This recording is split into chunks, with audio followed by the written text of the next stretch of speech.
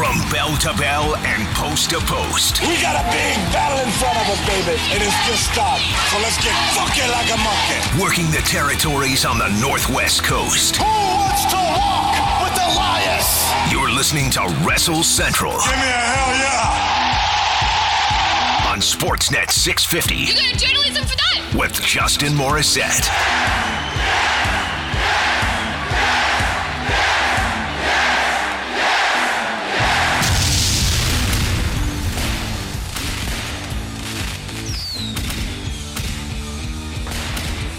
Yes, that's right, ladies and gentlemen. We are back for another week of Wrestle Central on Sportsnet 650. As the man told you, my name is Justin Morissette, and we got a big show coming your way this evening. I know I like to say that pretty well every single week, and when I do, I like to preface it with a, well, it is a big show this evening. I am joined, yes, I have a guest for the first time in a little while this evening, by Emily Pratt, formerly of With Spandex. You might know her from her work there, where she did New Japan Pro Wrestling recaps for a good long while. She has landed at a new spot this morning, and was pleased to catch up with her on the day that she got to share that news. We talked quite a bit about New Japan and the New Japan Cup that's been going on here over the last month. Of course, the finals of which are next weekend. Dominion next weekend for New Japan as well. But that is not all. New Japan also kicking around the idea. No, not just kicking around the idea. They're going to do it. They plan on bringing fans back into the building for next weekend's shows. A lot to dive into there as far as New Japan content, but it is also a conversation that sort of keeps the themes going that we've been talking about here on the show the last few weeks. Of course, we are still seeing repercussions and fallout from the speaking out movement in professional wrestling's version of Me Too, essentially, that we've been covering here on the show over the last few weeks, since it basically began with an explosion of allegations and accusations in the UK wrestling scene, spread back over to North America as well. A number of people's careers have been ended, and justifiably so. And before we get too much further on that, I do want to make an amendment to something that I said at the end of last week's show. I was making a statement about the allegations against Jeff Duncan of ECCW, who is no longer with that company, and basically my feelings on that company's ability to continue, basically. I did feel last week that ECCW as a brand has taken too much damage over the last couple weeks to be able to continue. That might not entirely be true. Maybe there is a fresh buyer who can come in and scoop up this company and turn it around, or maybe even the people who are in the ownership position right now can perhaps right the ship on this. I said that we have discovered over the last couple weeks that this is a company full of snakes and deceivers. And I said company there, and I think that was a slip of the tongue. It made it sound like I was saying that ECCW is full of people who are not to be trusted. And that is, frankly, not true. I meant to say an industry full of people like that. An industry where you really do not know who you are able to trust and who you cannot. And that is still true. Maybe there are more allegations to come in the weeks ahead within wrestling as a whole and within our local scene here. It does feel like this is the start of something and not the completion of it. So, maybe we will find out things in the weeks and months ahead here. But, I just want to make it clear. There are so many people involved in professional wrestling as a whole, but especially here in this city, who are fantastic people who do not deserve to have their names have a shadow cast over them by the allegations and accusations of what has gone on within this company and within this scene over the last several years. There are a good many great people who should not be impugned or implicated in any of this, and that is especially, I feel like, the people who have been running the training school here in Vancouver, the Lionsgate Dojo, and those trainers include Tony Baroni, Cat Power, Billy Swade, Artemis Spencer.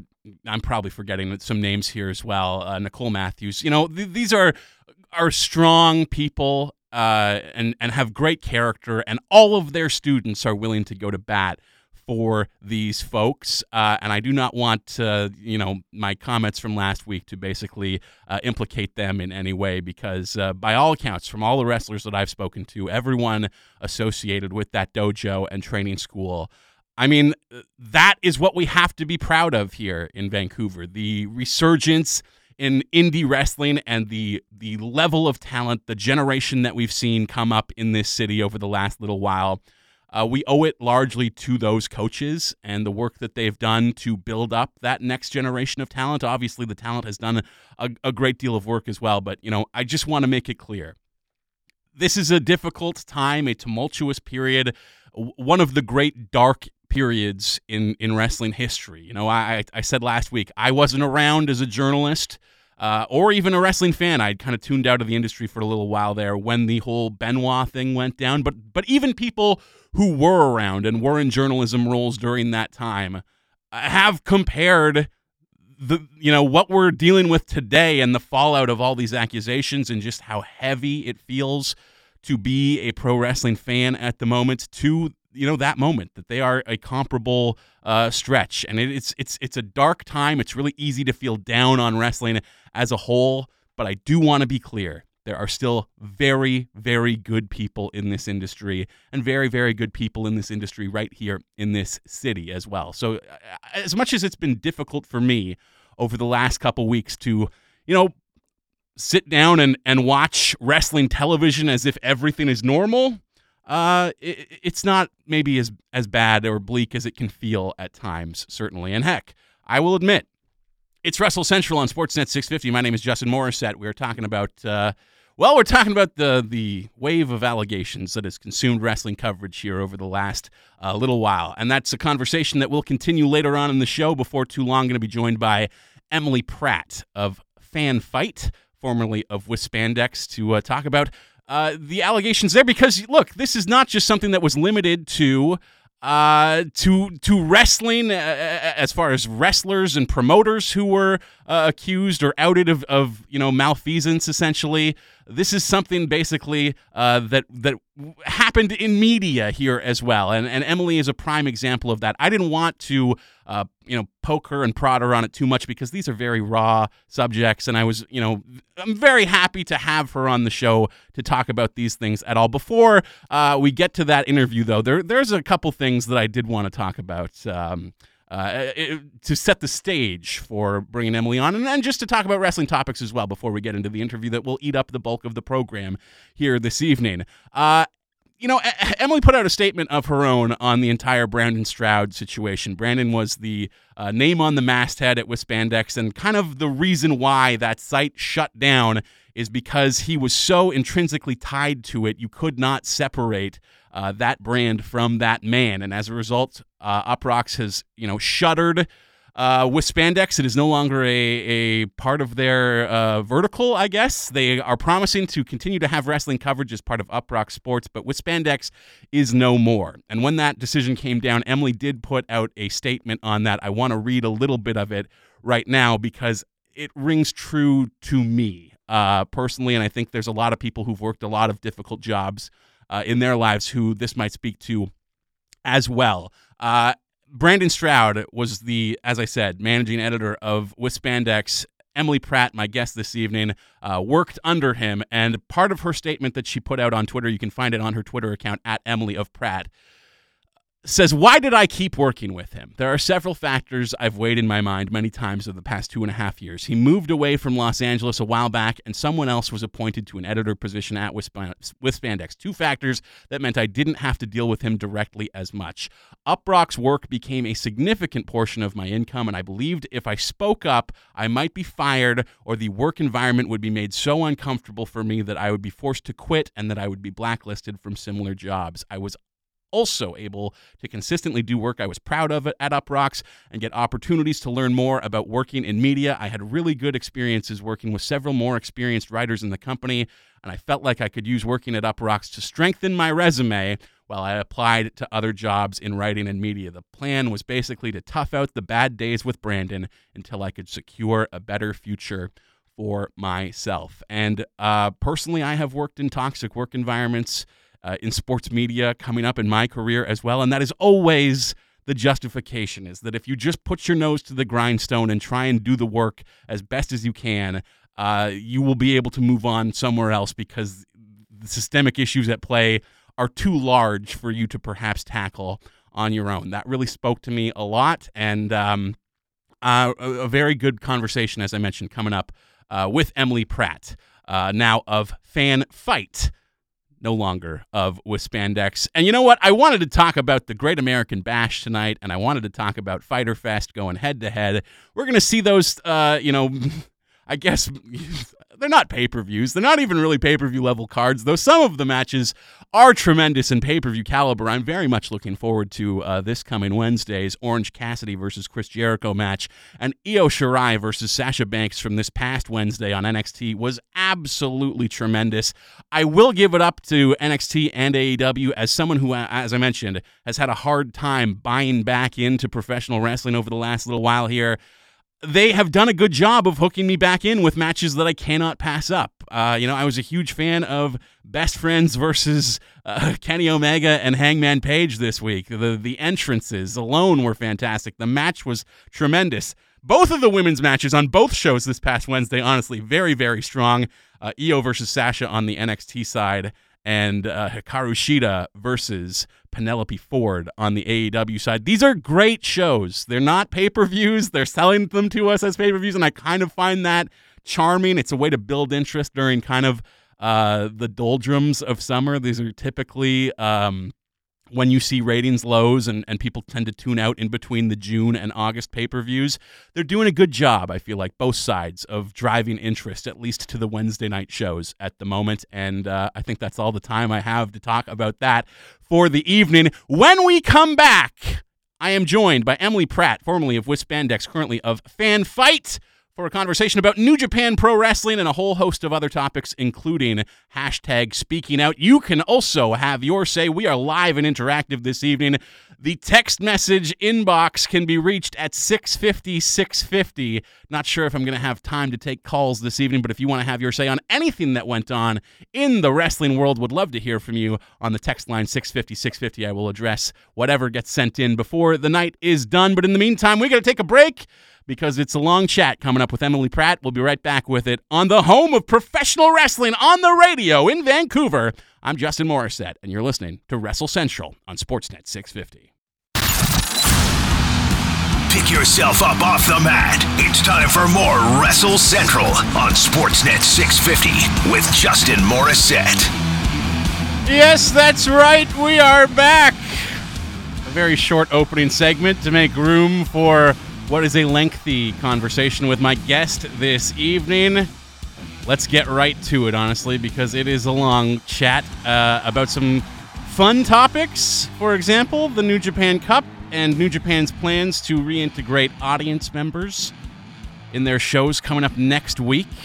But some heavy topics as well, as Speaking Out and the kind of wrestling equivalent of Me Too has had a direct impact on my guest this evening. She worked with Brandon Stroud, an outed abuser, the former managing editor of With Spandex at Uprocks.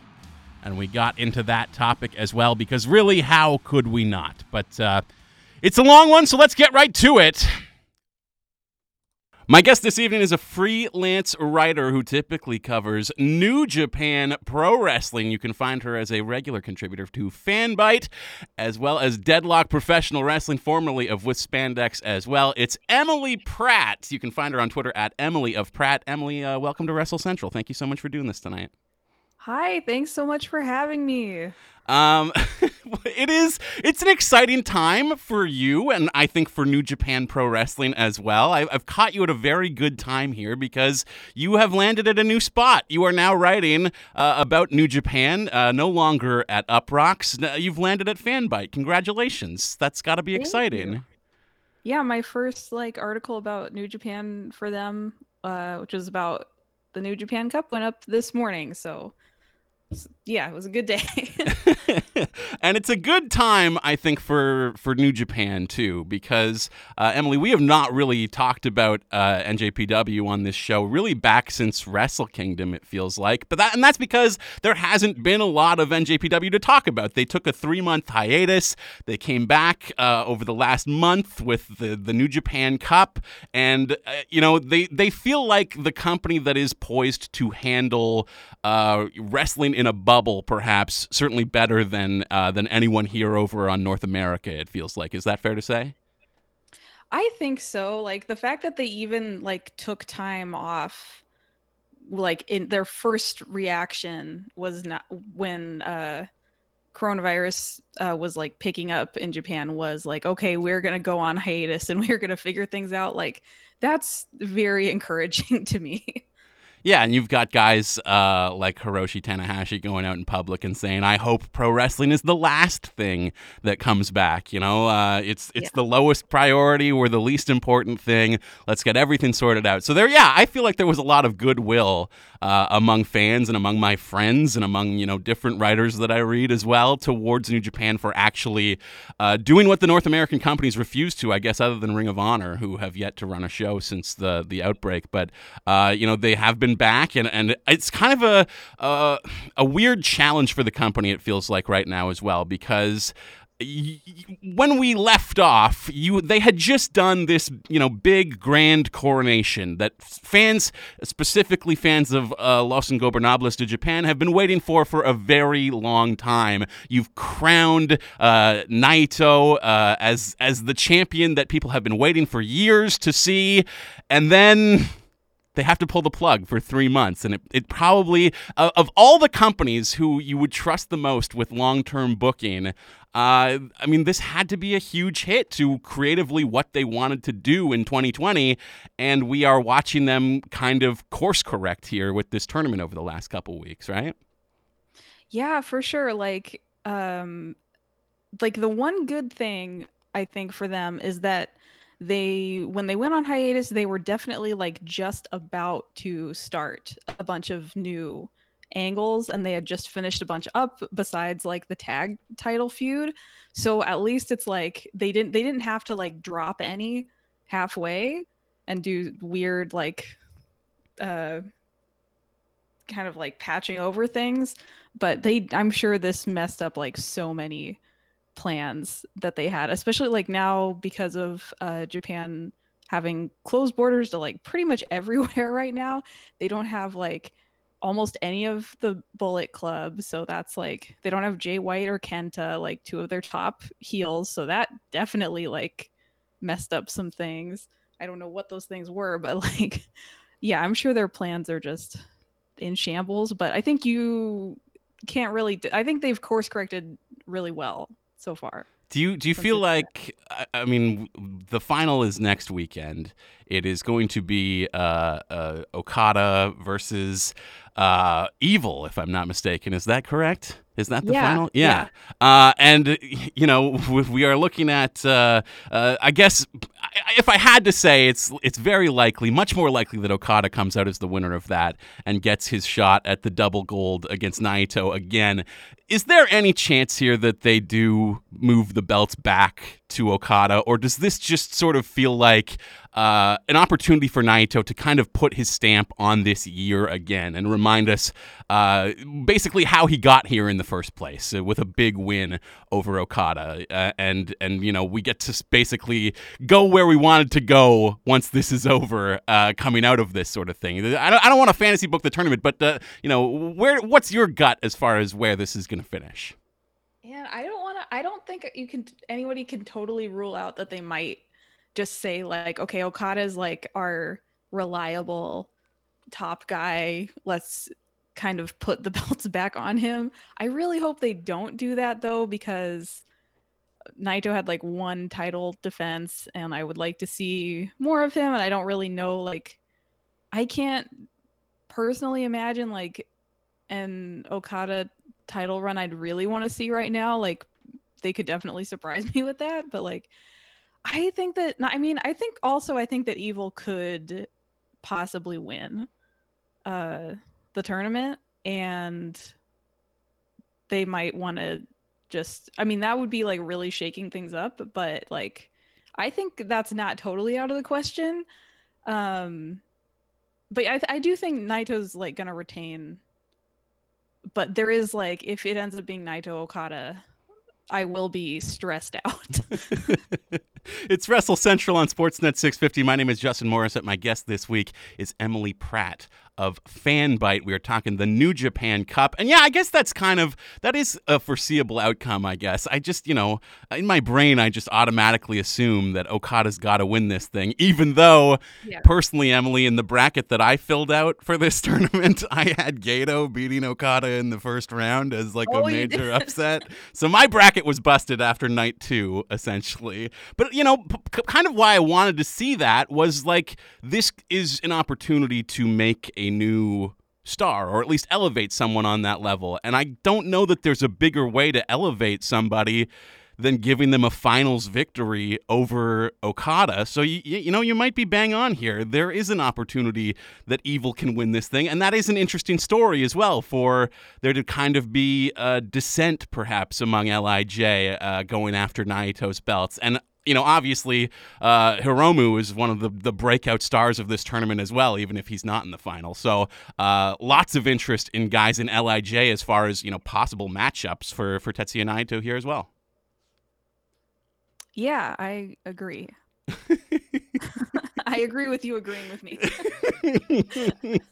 It's been interesting, though. And like, we're talking about fun stuff, and I'm glad that we get this distraction of, even talking about simple things like booking right now, because obviously it's been a rough couple weeks here to be a fan of the business and to follow pro wrestling. But if anything, Emily, I do sort of feel like New Japan is sort of segmented off from all of that. It gets to be its own kind of special thing. I don't have to watch it feeling, fear and horror that any number of these performers could catch COVID. I mean, obviously that's still a possibility. It's not like Japan has conquered this thing by any stretch, but it's not as, it's not proliferating in the same way that it is in Florida, Like, I don't feel imminent danger in all this. And also it feels like their roster is largely a bunch of sweet boys who were not implicated in any of the speaking out stuff. So, you don't have that icky feeling when it comes to Japan at the moment. And it's kind of, we were just laughing about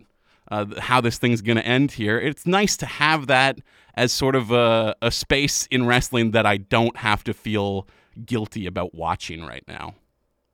Yeah, I think, in the case of New Japan, like, there's not that many people who, like, would have even been able to be implicated, like, especially if it was like people are talking about mostly things that have happened in the US and the UK, and I feel like a lot of wrestlers when they travel abroad are like really on their best behavior for like obvious like business reasons.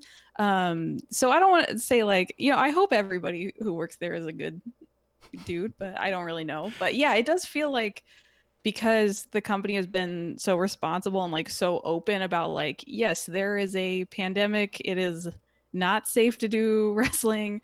We are trying to figure out how to do wrestling safely. Like, it feels a lot better to watch it. And because, if you look up like how Japan is doing with coronavirus, it is far from Florida. Like, they are concerned in Tokyo about the number of cases, and it was because they had over 100 like 2 days in a row. And meanwhile, Florida has like 11,000 in a single day. Yeah. And we're just like, oh, we're going to keep wrestling there. Sure, why not? Yeah. Now, we're talking about this in positive terms right now, but this could take a turn, because as you and I speak right now, Emily, we are about 1 week away from Dominion, and they are going to be letting fans into the building for that show. I think it will be, the first. I guess that's not entirely true. There have been like GCW outdoor shows that have had fans attending socially and responsibly, distancing, and so on, etc. It's just, I don't know. Personally, I'm speaking to you from probably the safest place in North America as far as coronavirus is concerned, in Vancouver, BC. You could not pay me to attend a wrestling show right now. Like, I just don't. I don't know who is wanting to fill that building at the moment. And this has potential to, I mean, it's low potential when we're talking about breakouts of, 25, 50 people relative to what is going on in Florida, like we just said. But there is potential for this to go terribly wrong. Oh, for sure. But I think like the pros of what New Japan is doing is they're only allowing venues to be filled to like 1/3 capacity, and they're doing like masks are required, and I think temperature checks, and there's like a bunch of other guidelines for fans, but definitely it could go wrong, and that would be obviously awful because people would be getting coronavirus and a bad look for the company. Also, there's kind of a, let's see, other companies in Japan have had fans back earlier. Like Dragon Gate had some shows this weekend that were full capacity, but like nobody was allowed to cheer because that I think everybody's seen on like graphics right now, like yelling, even if you're wearing a mask, can like be riskier for the spread like of coronavirus. Spittle and You're whatnot. only allowed to applaud. So it was a very quiet show. So like that kind of looked a little bit riskier to me, but it was like it did look at least like everybody was cooperating with everything. So I mean, but then you have things like GCW, their most recent shows, pretty much everybody was wearing a mask and they were outside. So like maybe that's the least risky way. I don't really know, but it's definitely not free of risk. Yeah. But at least it does seem like they're legitimately taking precautions, and it wasn't like you had to like pull teeth in order for them to do it. I just kind of worry that like when you do things like this, it kind of normalizes the idea that we've conquered this thing. And obviously, like, Florida is so much different. It's a wildly different set of factors. But I do feel like wrestling did have a role in the way, like, things went out of control down there. Because as soon as WWE was running shows and WrestleMania and so on, etc., everybody wanted to do the same thing. You have all these pro sports leagues heading down to Florida to run there as well. And it kind of gives off the illusion that everything's normal, on some level. Yeah. And when you bring fans back into the equation, even more so. So, I mean, like we said, the numbers as far as daily cases and so on, et cetera, in Japan are relatively low, but they're relatively low where I am right now as well. Yeah. And I still wouldn't do it. Like, I can't imagine, what kind of figure I would have to be paid to even walk through the doors, never mind sit in the stands. So it's going to be interesting. It's added kind of this additional wrinkle of interest to Dominion coming up next weekend, never mind, a pretty stacked card, I think, overall. Yeah, I think it's going to be a good show. Something else interesting about, I think both the Dominion show and the show the night before have like more expensive tickets than usual because they can't fill the whole building or have the size of audience they would normally. But it's like you have to pay more, but also it's a much riskier situation than when you would normally go to a wrestling show. So I don't know, like, the mentality of people in Osaka about that right now, but that's kind of an interesting factor. Yeah. I mean, that is wild. You're paying for the privilege of being put at risk, basically. That is insane. But, I mean, they gotta, I guess, try and make up the difference in revenue somehow because that building ain't paying for itself, I suppose, on some level. Yeah. Very, very strange times. Before we kind of wrap up here as far as our New Japan conversation, Emily, if someone listening right now has not been paying attention to the New Japan Cup, but perhaps wants to get caught up on the best of the best before the finals next week in Dominion as well, I have heard nothing but great things about Sho and Shingo back from round one. Other than that, however, what are the matches to watch here from this tournament? And we're going to get, Sho and Shingo part 2 next week as well. Yeah. I'd say Suzuki versus Nagata, also from the first round, was pretty great and I think pretty universally loved. And I think Hiromu Takahashi's any of his matches with like Yano, Ishii, or Okada, just like take your pick of any of those because they were all great. His whole run, basically. Yeah, and Evil versus Sonata was also really good. Always love it when we get to see two tag partners go head to head. But yeah, Yes. no surprise, I guess, that the best of list would be ripe with Hiromu matches. That is another thing, too, I feel like, that the 3 months off sort of took away, is just like the thrill of that comeback and how great it is to see him working again. But very excited to see what the rest of 2020 has in store for him. Emily, we were talking, of course, about the cultural shift and movement that's been going on here in wrestling over the last couple weeks. Hashtag speaking out and people in positions of power, abusers being held responsible for what they have done. And I was curious to talk to you as a woman in wrestling media spaces, as far as like what your experience has been, because I found out last week, that the guy who was setting up my interviews here in our local indie was outed as someone who had been, threatening and abusive and creating a toxic environment for women in particular. I never had to deal with that. I never would have even suspected it. You had a tweet thread last week just about the way, powerful men are held to account by other men, and we never ask women about their experience and what can be done here.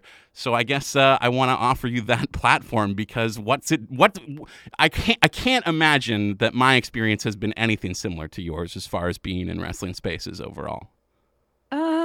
Well, let's see. Gosh, it's like such a big topic. I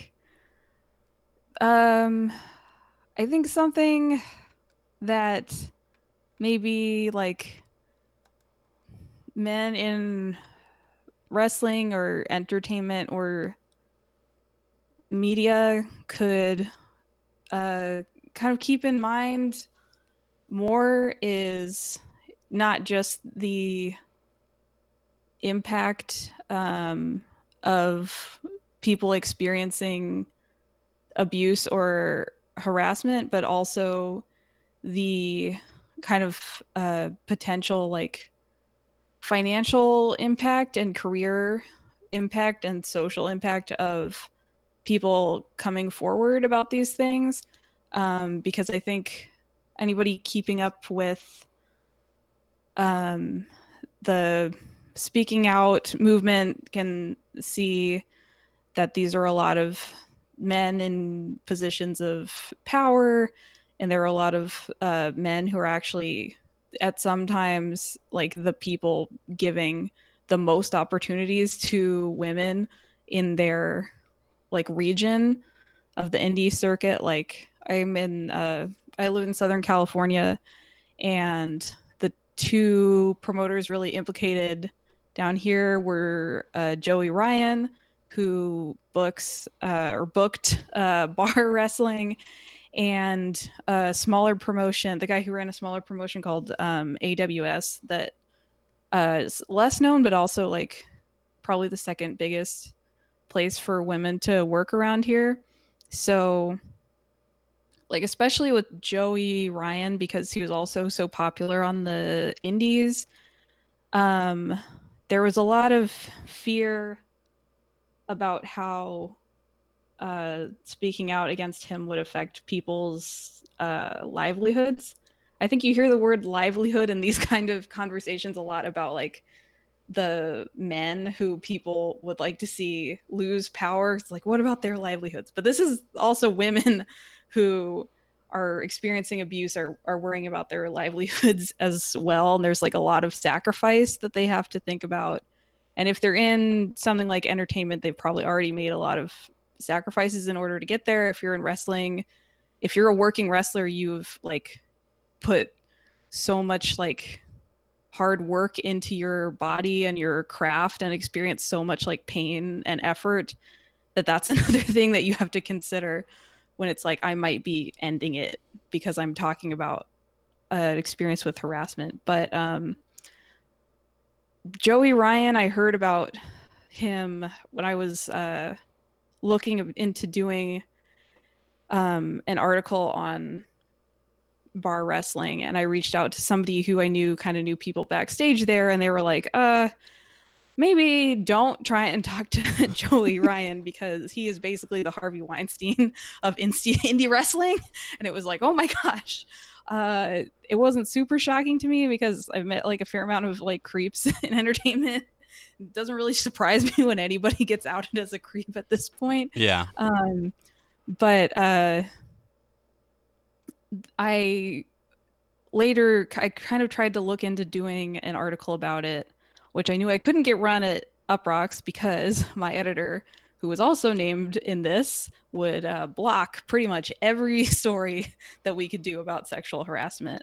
Suspiciously, this was because he had his own dirt, and he would there were very responsible ways to like cover this stuff, and he would block even the most responsible ways, and that would drive me crazy because I had experienced harassment from this person, and he would just act like this is because he was trying to be a responsible journalist. It's like, nope, it's not.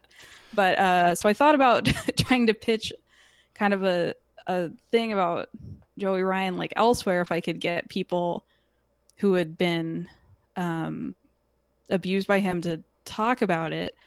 And I reached out to someone else in the wrestling scene who I picked up like was upset about this whole situation, and I actually pulled up because I knew it was going to be on this podcast, this quote from him about the situation was there was already a sports journalist working on a story and talking to women. At the end of the day, they don't want their names on it because they foresee mark promoters not booking them and an online army of marks doxing them. That's what I always notice, as much as I think the opposite would eventually happen, and it would really crack open a brutal aspect of lower level indie wrestling, and everyone would be on the girl's side. So far, they don't see it that way. And what this guy just talked about actually did happen, and that's like what the speaking out movement was. This message is from like months ago. So it did actually work out. Like, that's kind of the most positive thing about this. Like, despite the level of, I know for a lot of people, this was like incredibly negative as fans to have all this stuff come out, but like to me it was honestly kind of a more positive thing, because seeing like how much support there was largely for like women coming forward with evidence like DMs and like very credible stories, and that's probably the most positive thing about this. But like this guy's message about like, I think that's something that kind of everybody who's like a fan or who works in media with anything around entertainment, like not just wrestling, can consider, is that speaking out about this type of stuff takes it risks literally like the end of your career. It risks like having no fan base anymore. That's something that I was like afraid of at my job, because I had reason to believe that my boss would find a way to have just burn every like connection that I had ever made in the industry.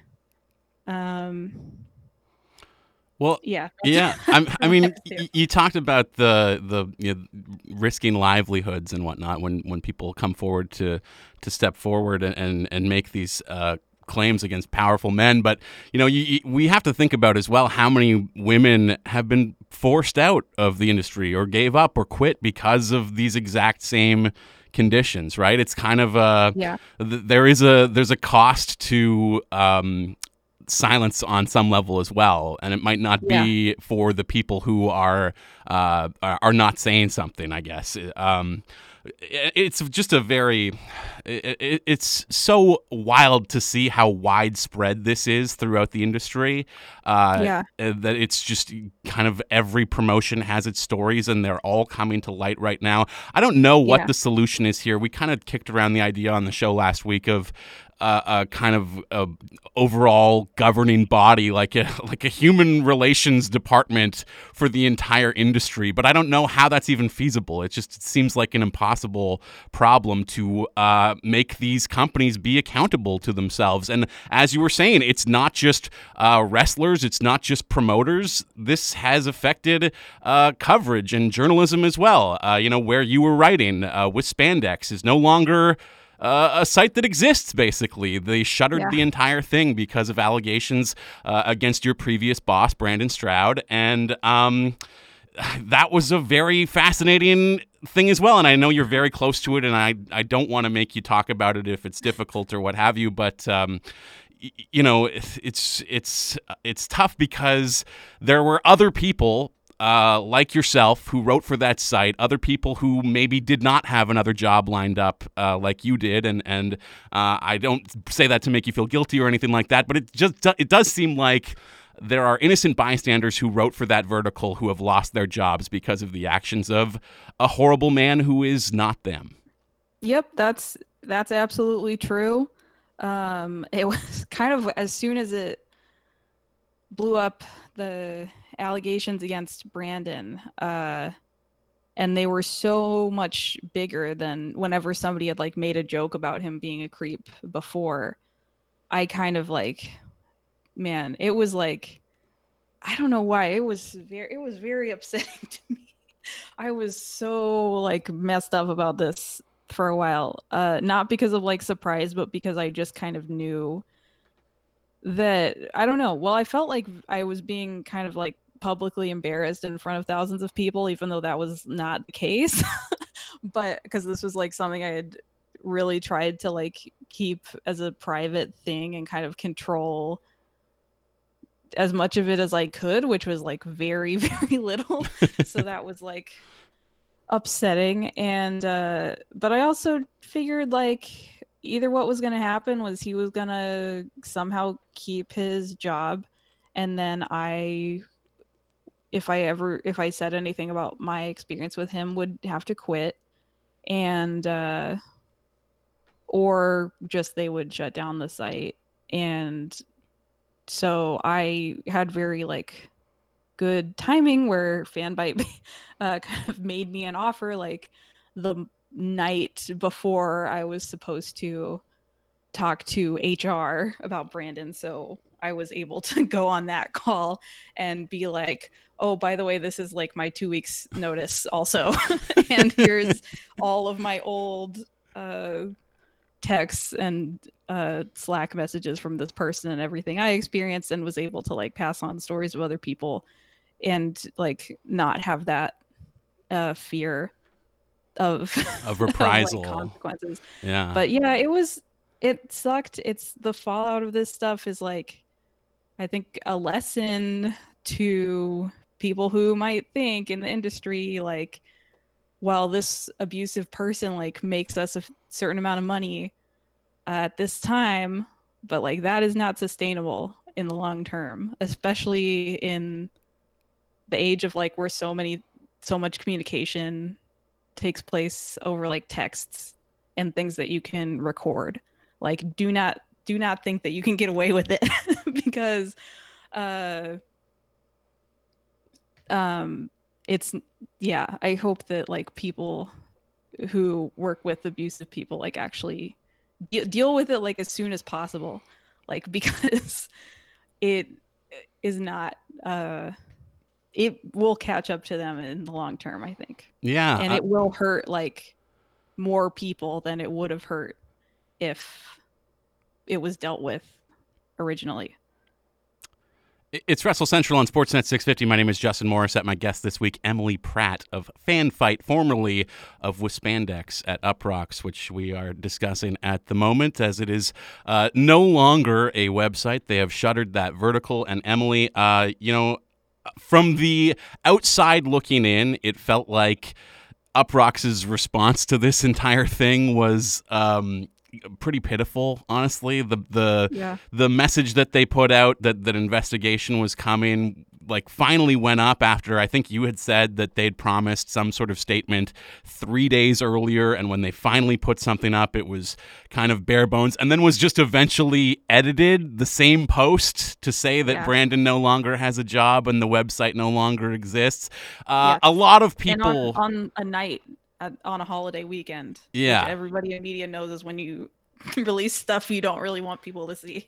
Like, this was infuriating to follow, I think, for a number of readers of the site and just fans of wrestling in general. As someone who was kind of up close and personal and involved in the internal investigation, was this as infuriating for you to follow as it was for the rest of us, or did you kind of have some idea of what was going on behind the scenes that maybe made it a little bit easier? Man, I tried to not be too emotional about it, because I mean, it was like the whole situation was upsetting.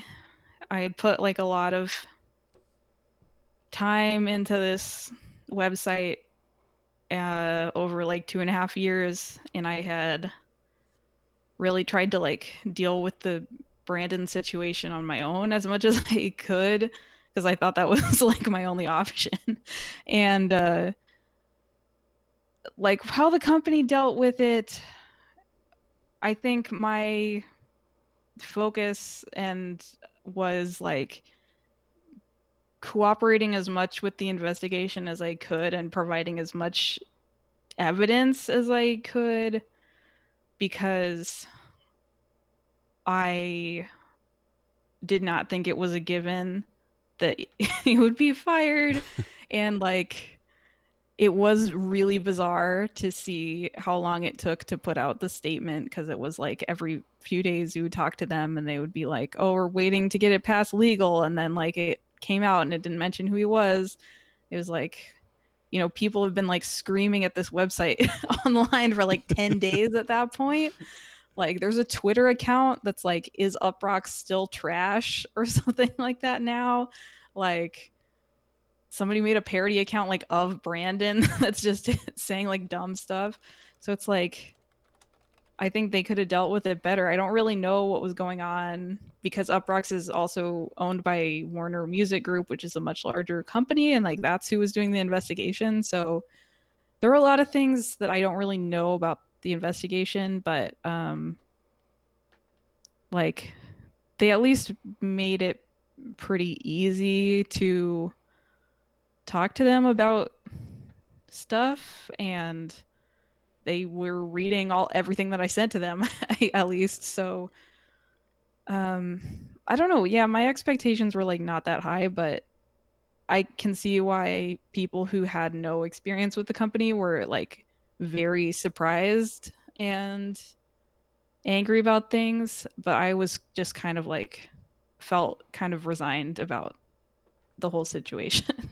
I'm curious what the reaction was too for you and perhaps other people on the staff as well when this was coming out, because certainly it feels like, at least in the local scene here, as far as how people have reacted to allegations against bookers and management in our local indie, the question becomes like, who knew what and what did you know and when and so on, etc. And there is all sorts of finger pointing and vitriol after the fact to people who, you know, maybe such as yourself were in positions where they were trying to deal with this long before it became public. Did you guys kind of get any blowback that, you know, maybe did not belong to be coming your way? Personally, I did not. I think some people who were like personal friends with Brandon and had known him for a long time, I have seen some people responding to them like not really trusting that they didn't know anything. But I think people didn't really do that to me. I think maybe people kind of picked up that like maybe I was being, you had been a victim. If people were thinking about what I was saying, which was like I was one of the much lower profile people like involved in this, I think maybe they could have figured out that I was like probably more likely to be a harassment victim than enabler. But yeah, I didn't really face blowback. Some people I think were less trustful of like Brandon's like former friends. There just does seem to be some misplaced anger a little bit out of all this, and I understand it, but I was just curious if you had to deal with any of that. But I'm curious as to how you feel on the other end of this. I mean, obviously this is still an ongoing process, and it's probably been a very emotional couple weeks, but it does feel like we are building something better, I think, out of this for basically the entire wrestling scene, no matter where you are. I feel like there could be some positive things that come out of this. I think those will probably be limited to part of the US indie scene and probably Canadian indie scene. And if the UK indie scene like really reckons with like the sheer scale of abuse that was going on there, like they will have to like just make huge changes. I think if companies really come to terms with that and maybe listen to more people than they had been listening to before about how companies are organized and who is trustworthy in positions of power, I think there could be a really positive thing. AEW maybe could be a positive force in this. I don't really know. WWE, I mean, I know Impact fired some people. I guess I'm pretty like not optimistic about like bigger companies like WWE, especially, and Impact and AEW and stuff like that, and Ring of Honor really making meaningful changes and not like cosmetic changes. But I think that I mean, things like even like women getting booked at all, like in a meaningful, like to have significant matches, like started on like the indie level like 10 or so years ago, probably much more than 10 years ago. My timeline's off, but like I think that the what's happening on the indies can work its way up to larger companies. So I guess that's not the most optimistic answer, but I think that there will be some positive changes because like not everybody in wrestling sucks. There are a lot of good people, absolutely, and trustworthy people like in the scene, and I think that there are a lot of young wrestlers who you see who are invested in like building a kind of a better future, like people who want to be like lifers in wrestling. I think can like pick up the reins and I think do something better after this. Yeah, I think one of the worst things I've seen in the last couple weeks, and there have been some very appalling stories out there, so for something to stand up as the worst really says something. But you had Dave Meltzer reporting that he believes that people who have stood up and been whistleblowers and told their stories through speaking out are potentially hurting their futures and chances at getting signed to a major company. True. And I'm sure that's true in the case of WWE. Yeah, because WWE and morality really do not go hand in hand. But I'm glad you brought up the UK scene, because when I was talking earlier about perhaps needing a larger kind of government oversight, and it does feel impossible, that is kind of what the UK government itself is calling for, basically, in the British wrestling scene at the moment. So maybe not as impossible as I first thought, perhaps. But Emily, I really appreciate you taking the time and your honesty and some real difficult topics this evening. Thank you so much for doing this. Yeah, thanks very much for having me on the show. Where can people find you before I let you go? People can find my writing on Fanbyte, the wrestling section of Fanbyte, which is Fanfight, FANFYTE.com. We're on deadlockpw.com, and find the promotion of all my articles and just tweets on my Twitter account at Emily of Pratt.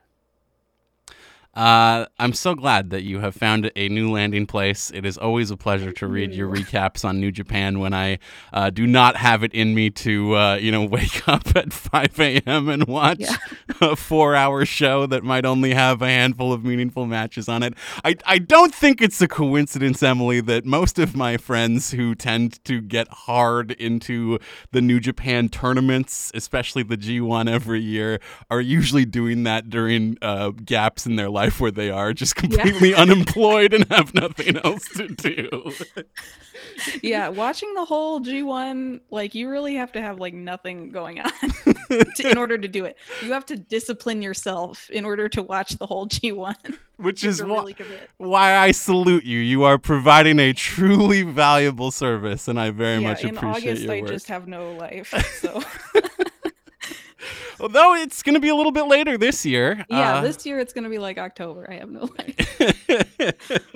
Well, I look forward to having you back then. We can talk all things G1 a little later in the year and maybe have some happier circumstances to have a nice chat. It was a pleasure talking with you. Thank you so much. Yeah, you too. Thank you. There she is, Emily Pratt, my guest this evening. You can find her work, as she said, at Fan Fight. Her first article covering the New Japan Cup dropped this morning, and that is where her stuff will be going forward. A very heavy conversation, as evident by the topics that we discussed, certainly in the back end of that chat. But that's our show this evening. I hope you enjoyed it, as things have been a little bit heavy on the show lately. Things have been heavy in the world of pro wrestling. I hope to be able to come back next week and actually dive into some of these cards that, as I mentioned, NXT and AEW have been putting on some pay-per-view level cards on television. It's luring me back after needing a bit of a break here to kind of reset my brain as far as what I think about when I watch pro wrestling and the thoughts that the business currently inspires in me. I'm being won back. And I do want to, actually just talk about wrestling and matches again at some point, but the time for that is not right now, and I hope that you, as a listener, are able to understand and appreciate that. Do have one hopeful note to end on, though, however. Talked earlier about how the trainers at the Lionsgate Dojo really do deserve some love as far as standout members of the local scene here in Vancouver, who have done tremendous work over the last several years and look to be carrying on that work as well. A Twitter account launched this morning at Lionsgate Dojo. It is followed mostly by local wrestlers here in the Vancouver scene. Its bio reads, "Professional wrestling school based out of the greater Vancouver area, currently not affiliated with any professional wrestling company." They have one tweet on their account. It was posted 8 hours ago. All it says is soon. So big moves happening behind the scenes there, it looks like. Look forward to covering whatever happens with the Lionsgate Dojo going forward. And a big thanks to Emily Pratt of Fan Fight for joining me this evening as well. Thank you to you, the listener, as well. Hope you had a nice time, or, well, as nice as a conversation like that can be when you are grappling with some of the topics that Emily was kind enough to open up about. I will be back to do this all over again, same bat time, same bat channel, 10 p.m. right here on Sportsnet 650 next Sunday, as I am every single Sunday night. Until then, I have been and will continue to be Justin Morissette, and you've been locked in on the home of professional wrestling on the radio in Vancouver. It's been Wrestle Central on Sportsnet 650.